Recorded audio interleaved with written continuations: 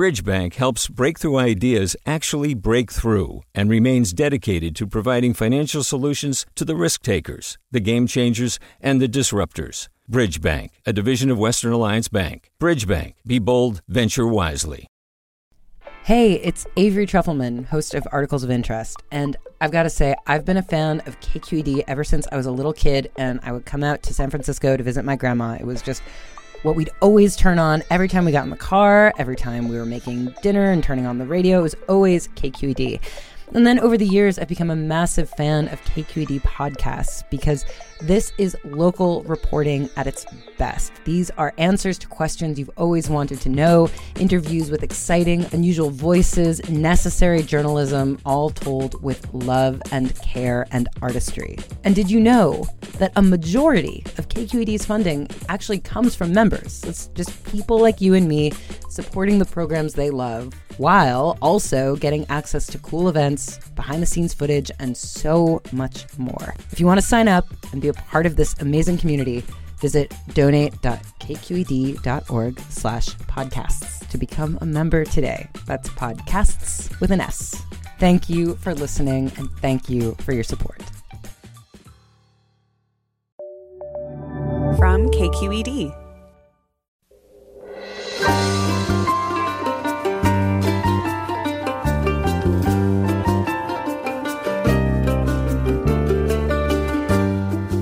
From KQED Public Radio in San Francisco, this is Forum. I'm Katie Orr. California's sunny skies make it an ideal place for solar energy. In fact, more than 1 million people have installed rooftop solar systems on their homes. Those homeowners are able to sell excess energy back to the grid and get credit towards their bill. But critics say the program benefits wealthier Californians while leaving low-income communities with higher electricity bills. Others fear changes to the successful program could make it harder for California to meet its clean energy goals. We'll take a deep dive into solar, and we'll talk about how the socialization of babies and toddlers might have been affected by the pandemic. That's next on Forum, right after this news.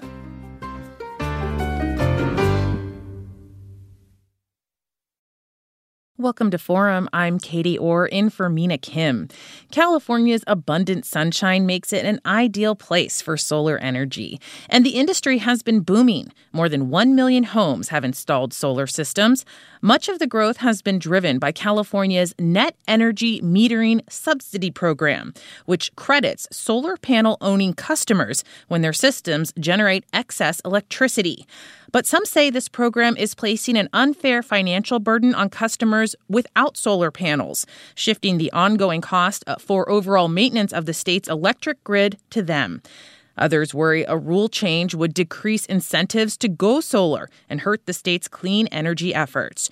Joining me now to discuss what potential changes could mean for solar energy in the state are Mark Chediak, energy reporter for Bloomberg, and Colby Bermel, energy reporter for Politico California.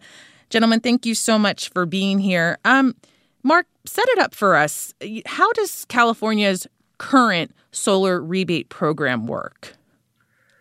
Hi, Katie. Thanks for having me on the show. So California's solar rebate program has been wildly successful, and it originated back in the 1990s when the state decided that it really wanted to incentivize having folks put solar panels on their houses and generate their own clean energy.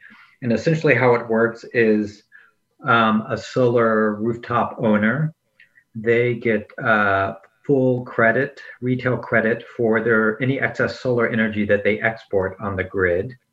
So like during the day when their solar energy system is producing power, they of course aren't using the electricity from the grid, and then any excess energy that they're producing goes back onto the grid, and you get a credit on your bill for that. And that system works in a way that if you under certain circumstances, you can actually zero out your bill for a month or several months, and that's provided a huge incentive, like you said, for people to go solar. And so, as this program has been in place, who has largely benefited from it? Well, that's a good question, and it depends on who you ask. I think everybody feels like the state has benefited at some level. Like you said, we have more than 1 million rooftops, and that's a lot more clean energy on our grid. There has been a whole industry created basically as a result of this incentive. You have several multi-billion-dollar companies like Sunrun and SunPower that who install rooftop solar. That's their main business, and it's basically created this whole rooftop solar industry that is very strong here and has been successful throughout the U.S. now.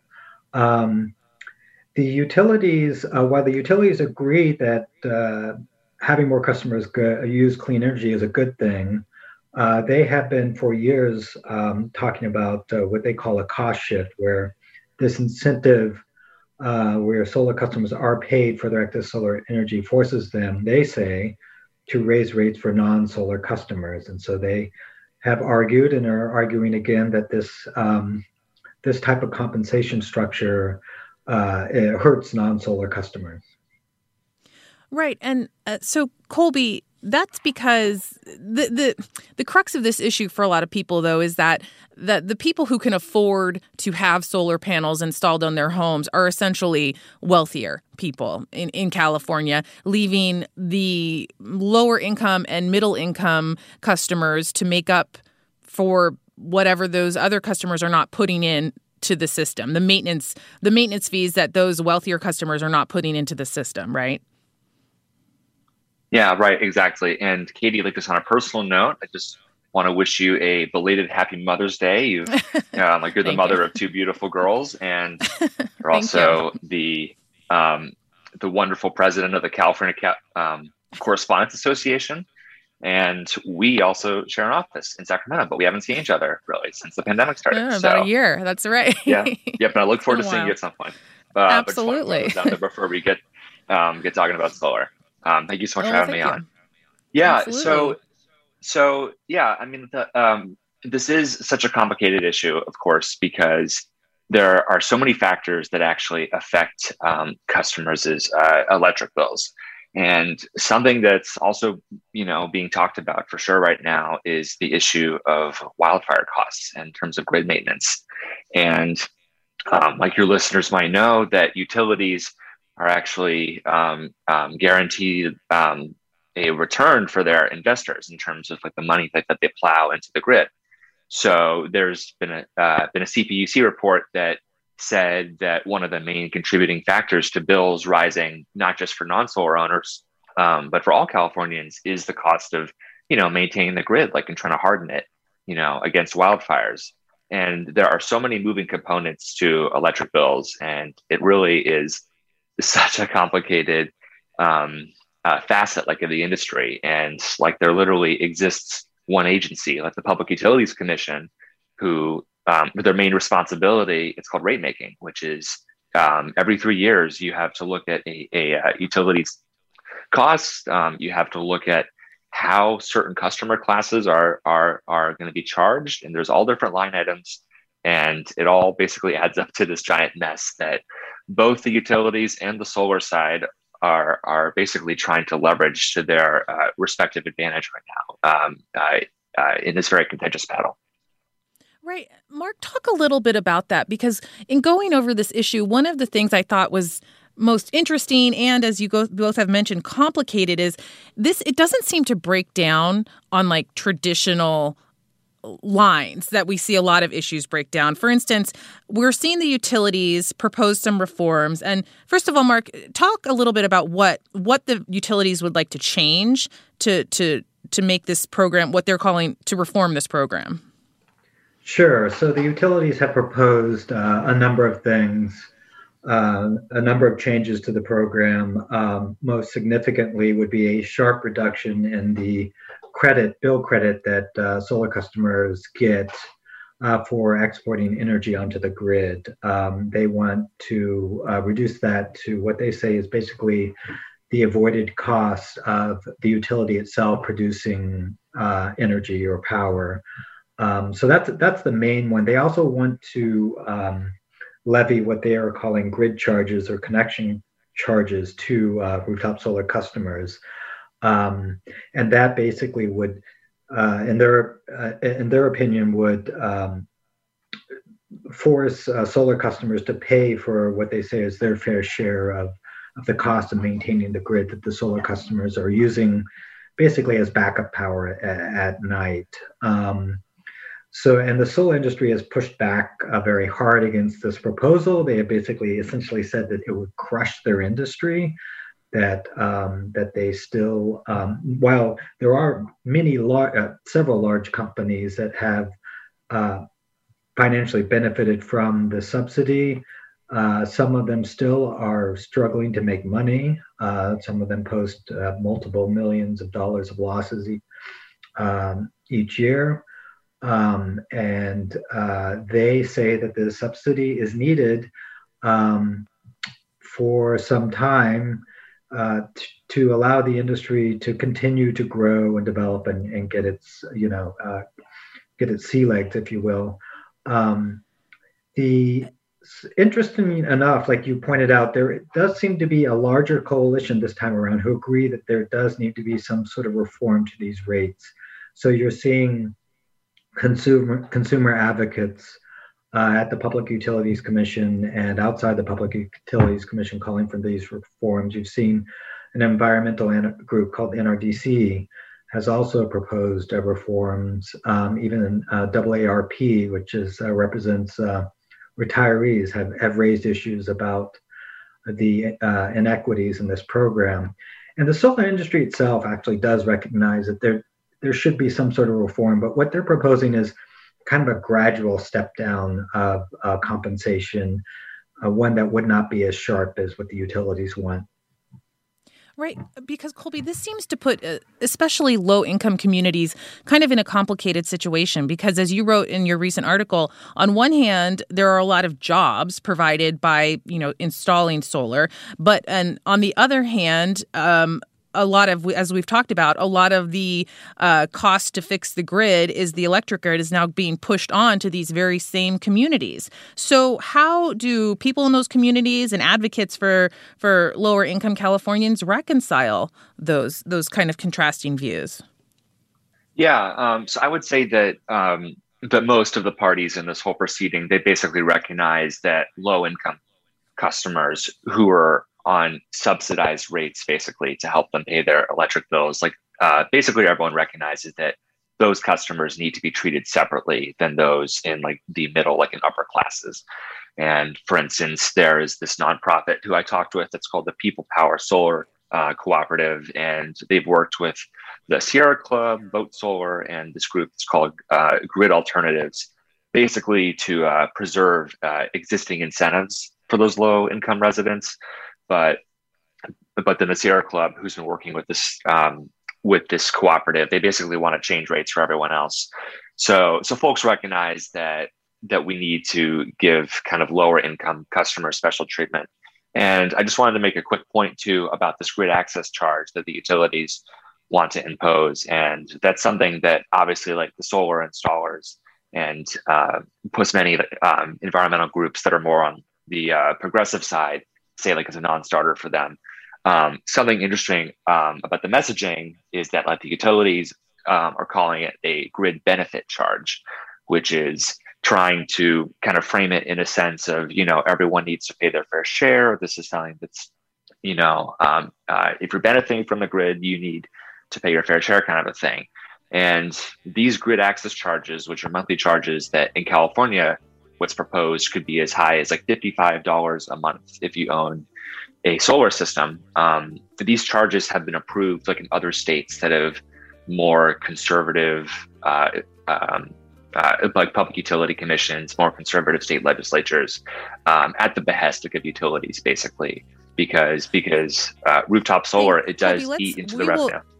Len, I definitely want to talk more about that. Right. We're coming up on a break. So tell us what you think. Do we need to reform California's solar rules? Give us a call, 866-733-6786, 866-733-6786, or reach us on Twitter or Facebook.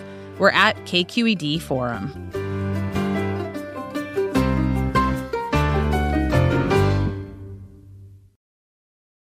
Support for Forum comes from San Francisco Opera. Set 10 years after a school shooting, the critically acclaimed opera Innocence takes us into a complex emotional journey where our understanding of innocence and guilt is constantly upended. Kaya Sariaho's ethereal score collapses the past into the present as a community of survivors grapple with how to move forward. Don't miss the highly anticipated American premiere of Innocence, June 1st through 21st. Learn more at sfopera.com. Welcome back to Forum. We're talking about the open debate over California's solar rules and the equity concerns the rules have raised. With me today is Mark Chediak, an energy reporter for Bloomberg News, and Colby Bermel, an energy reporter for Politico California. I want to get to some comments real quick. Craig writes, I think any public money used to help fight climate change should include a fund to provide grants to help offset the cost of installing solar panels on roofs of middle and lower income properties in sunny locations across the country. Our goal should be to have solar panels on every rooftop. And, that actually gets to, Colby, something you were beginning to reference before, is the whole goal that California has is to move toward more green energy. And so it would seem that reducing incentives for solar panels kind of goes against that goal. Is that right? Or how do supporters of green energy who also support changes to the solar incentive program reconcile those two things? Yeah, I mean, it really is this back and forth debate that's being had, and it's kind of a proxy fight over kind of the state of California energy overall, I would say, with regards to the fact that, obviously, we have our very ambitious climate goals that we're trying to achieve by 2030, like in 2045.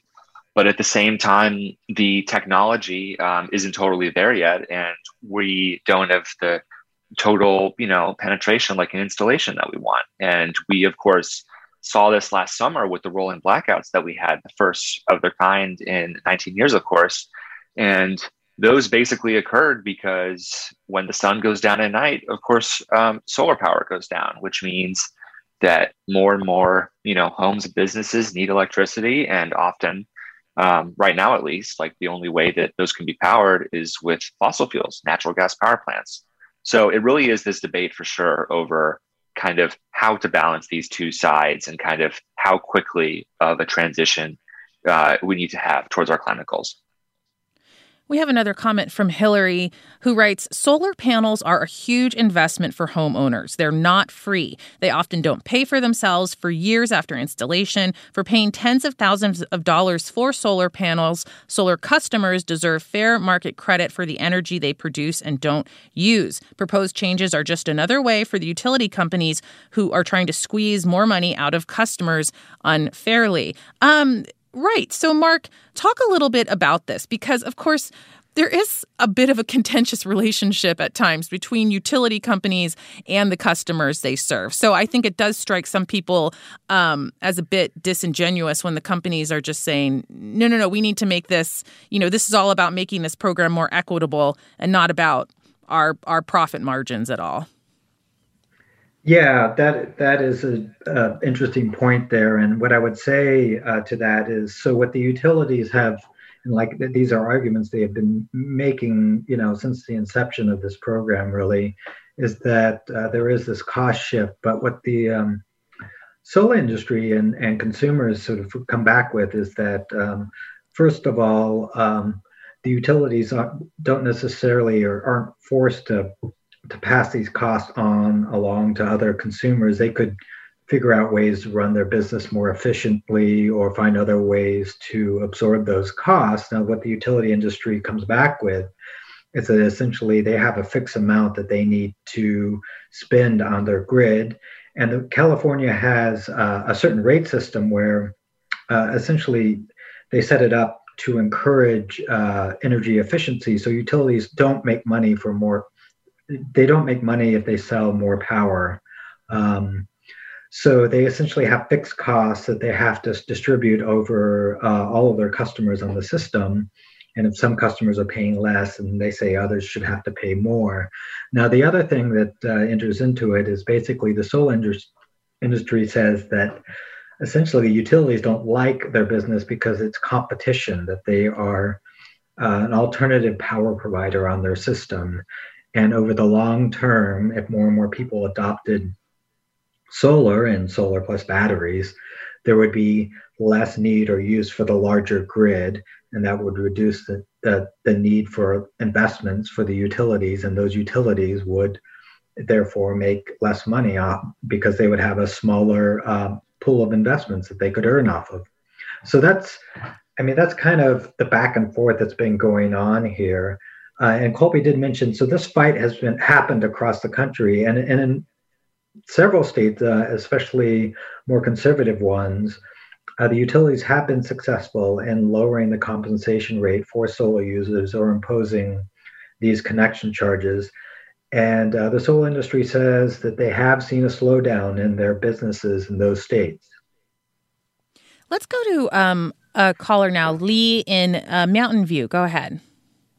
Yes, hi. I just wanted to briefly mention that, I do have a solar system, a rooftop solar that came with the house. I have an average-sized house, family of 4.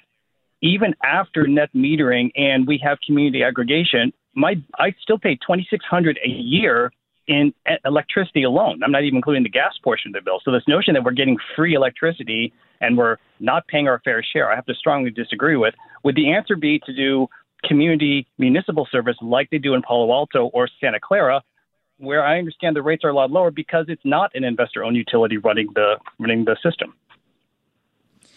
Mark, can you speak to that? Is that something that has proven to be more successful? Well, that's an interesting question. And one thing that has happened is Sacramento, which is has a municipal-owned utility. They have actually been at the forefront of reforming these solar rooftop rates, and they have reduced them and added charges for people to connect on their grid. So just because it's a municipal utility doesn't mean that the utility itself isn't going to look at changing the way certain solar customers are compensated. That being said, I do think that each individual case is unique. And so when they're talking about this policy, they're typically talking about averages. And what the utilities say is that on average, someone who installs a solar system can pay back their system in between around 5 years under the current rates. And that is because the cost of solar has come down. However, if you're a large electricity user, have certain other variable factors and your rates, then obviously your bill could be higher. But I think municipal utilities and local utilities have also been looking at reforming this program. Mark, is there a number of panels you need to put on your house to make it worth doing? I mean, I imagine maybe one panel isn't enough, or maybe it is. How many do you need to typically have an efficient system? Well, I mean, I think it varies depending on the home, and the solar companies, the solar installers will help a user figure that out. But typically, several panels will supply enough power for the customer and help them get, a payback. If you have a really large system, you're going to be producing a lot of excess energy if you don't use a lot, and then that could, you could get additional bill credits with that. But I think it varies from home to home. Let's go to Karen in Ventura. Go ahead. Hi, can you hear me? Yes, Hello? Go ahead. Hi. I just have a couple of questions. I see cable companies going around and they install units on top of roofs of apartment buildings. I'm a renter. I wonder why we couldn't have individual units for solar units. I know that when the power goes out, I would like to have just enough power to run my refrigerator and a couple of lights. It shouldn't take that much. So individual units. The second point is I'm not sure, but maybe he can answer this. When an investor invests in utilities, are the profits from that company tax exempt? And then the third thing is, I just heard that a utility back east was hacked. I think this is national security. Individuals should be able to have their own source of power, especially the whole half of the country that has enough sun. So those are my three comments. Thanks so much, Karen. We appreciate it. Colby, taking the first one, what about that? Can we have like individual solar units for people, like Karen, who are renters? Yeah, and like your caller brings up an amazing point, which is that this has been something that's been really tough for California policymakers. That it's been hard to basically give not just rooftop solar, but also EV chargers, for instance, to renters. And, obviously, whether to install rooftop solar or EV chargers, that's the decision with the landlord, for instance. And, oftentimes there aren't certain, incentives in place to make that happen. So that is something that policymakers are actively thinking about. And your caller also raises some really good points about, like grid instability, like national security, as we saw with this pipeline, hack last weekend. And basically the point there is that pro-solar advocates are basically arguing that the grid, which has been centralized for over 100 years by these monopoly utilities that own basically all the assets essentially, and that control the entire electricity process, they basically want the grid to become like decentralized, like locally sited, to give customers more control over their energy experience. But that obviously takes a lot of investment, it takes a lot of time, takes a lot of money, and plus it also takes a lot of upheaval of the status quo, which the investor-owned utilities are very much interested in trying to preserve like as much as they can, of course. Well, and Colby, it seems like, we're still trying to figure out how solar should best be used, even though it's been around for decades. We're still trying to figure out how we should best pay for it, how the cost should be divvied up. But this is coming at a time when the state is like charging full steam ahead, because going forward, most single-family homes now are going to be new single-family homes are going to be required to have solar panels, right? Right, correct, exactly. And that's because a few years ago, the California Energy Commission, which sets the statewide building code in terms of energy efficiency, they approved this first, like in the nation, requirement for new homes to have rooftop solar panels. And actually, last week, like the same agency, they just proposed the same requirement for lots of like commercial buildings. For schools, for stores, for restaurants, like for new buildings, like for those to be clear. But we're already seeing that some utilities actually don't want to comply super like directly with that requirement. For instance, Mark, he brought up Sacramento's utility, which is SMUD, Sacramento like Municipal Utility District.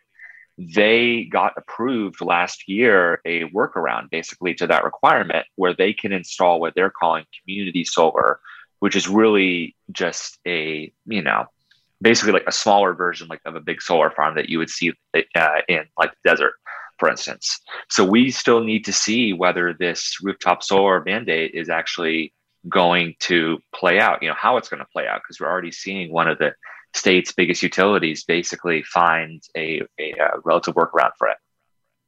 Well, and that leads to an interesting comment from Stephen, who writes, At peak sun, solar is already maxed out in California, i.e. we're essentially throwing away solar-generated electricity at peak sun. Why are we subsidizing adding more solar at this point, noting that there is no grid-level battery storage solution to this problem in the foreseeable future? So, Mark, I guess that gets to the question, we're talking about capturing all this solar energy. Do we actually have the capacity to save it and use it?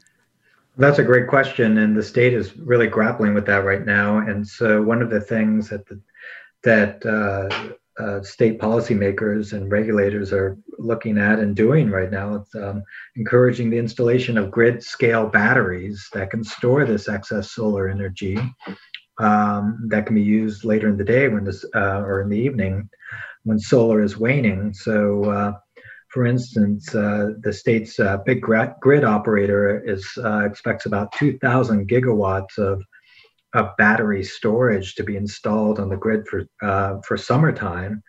And the idea is that those batteries can soak up this excess solar. And the listener is correct that the state is actually at times having to turn off solar production during the day because there is so much of it, or exporting, or the state does export it as well. One of the things on the rooftop solar side that everybody is looking at now is with the advent of home batteries, of trying to design rates that would encourage home solar users to store some of their solar production during the day, instead of like putting that on the grid when we already have a lot of like green electrons, to actually store that in a home battery. And then the homeowner would be compensated for using that, tapping into that energy in the battery later in the day when the state's grid is a bit more taxed and they want customers to reduce power. I want to go to a comment from Liz.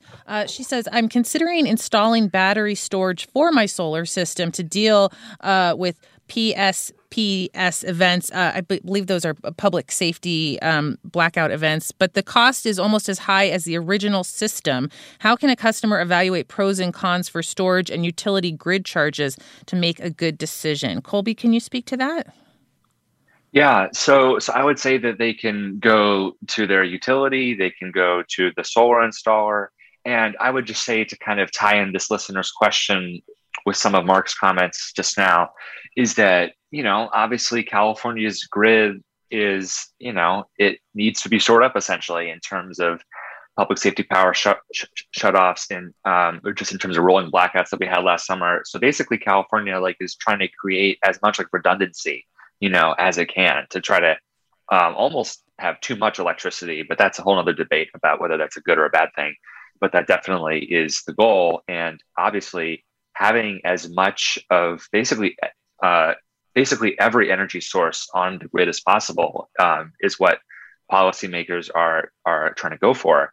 And the whole point of having a solar battery is that it can not just help you, but it can also help your neighbors as well. And that is something that we saw actually last summer with those rolling blackouts with Sunrun, which is the San Francisco headquartered solar battery installer, that 5,000 of their customers, I believe, have both solar panels and batteries. And those customers were actually called upon by the state to help send their extra electricity to others. So we're definitely going to be seeing more communication between the state and these private companies in terms of leveraging these resources as they're coming online. I want to get in one more caller real quick. Stu in Santa Rosa, go ahead. Hello. Hi. I am a victim of the Tubbs fire. And I lost my house, which had a 3.5 kilowatt solar system on it. And we rebuilt, and I now have a 5.8 kilowatt system. And at this very moment, I'm charging my electric car and sending the excess on the grid.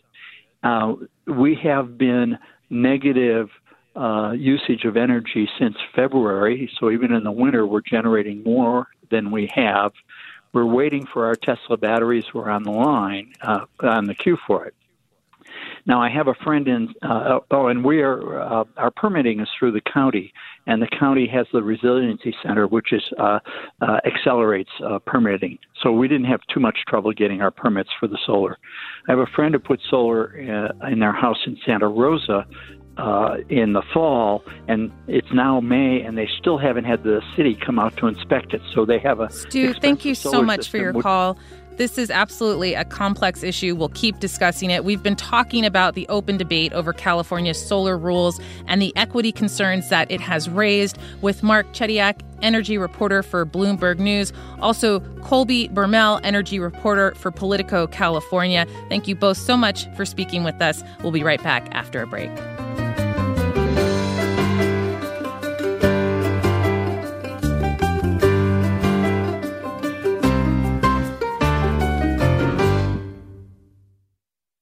Support for Forum comes from San Francisco Opera. Set 10 years after a school shooting, the critically acclaimed opera Innocence takes us into a complex emotional journey where our understanding of innocence and guilt is constantly upended. Kaya Sariaho's ethereal score collapses the past into the present as a community of survivors grapple with how to move forward. Don't miss the highly anticipated American premiere of Innocence, June 1st through 21st. Learn more at sfopera.com. We've all got those parts of our house where the internet just won't go. Well, if you had wall-to-wall Wi-Fi from Xfinity, you could worry less about dead spots. Because with wall-to-wall Wi-Fi from Xfinity, you get fast speeds, reliable connection in every room, and power for all of your devices, even when everyone's online. That's wall-to-wall Wi-Fi only with Xfinity. Restrictions apply, not available in all areas. Actual speeds vary. All over the country, we need to improve reading in Wisconsin. Schools are changing the way they teach reading. I'm calling for a renewed focus on literacy. We have gotten this wrong in New York and all across the nation. And it's happening because of a podcast. I think your podcast has changed my life. And I'm going to share this podcast with everyone I meet. Sold a Story investigates how teaching kids to read went wrong. New episodes of Sold a Story are available now.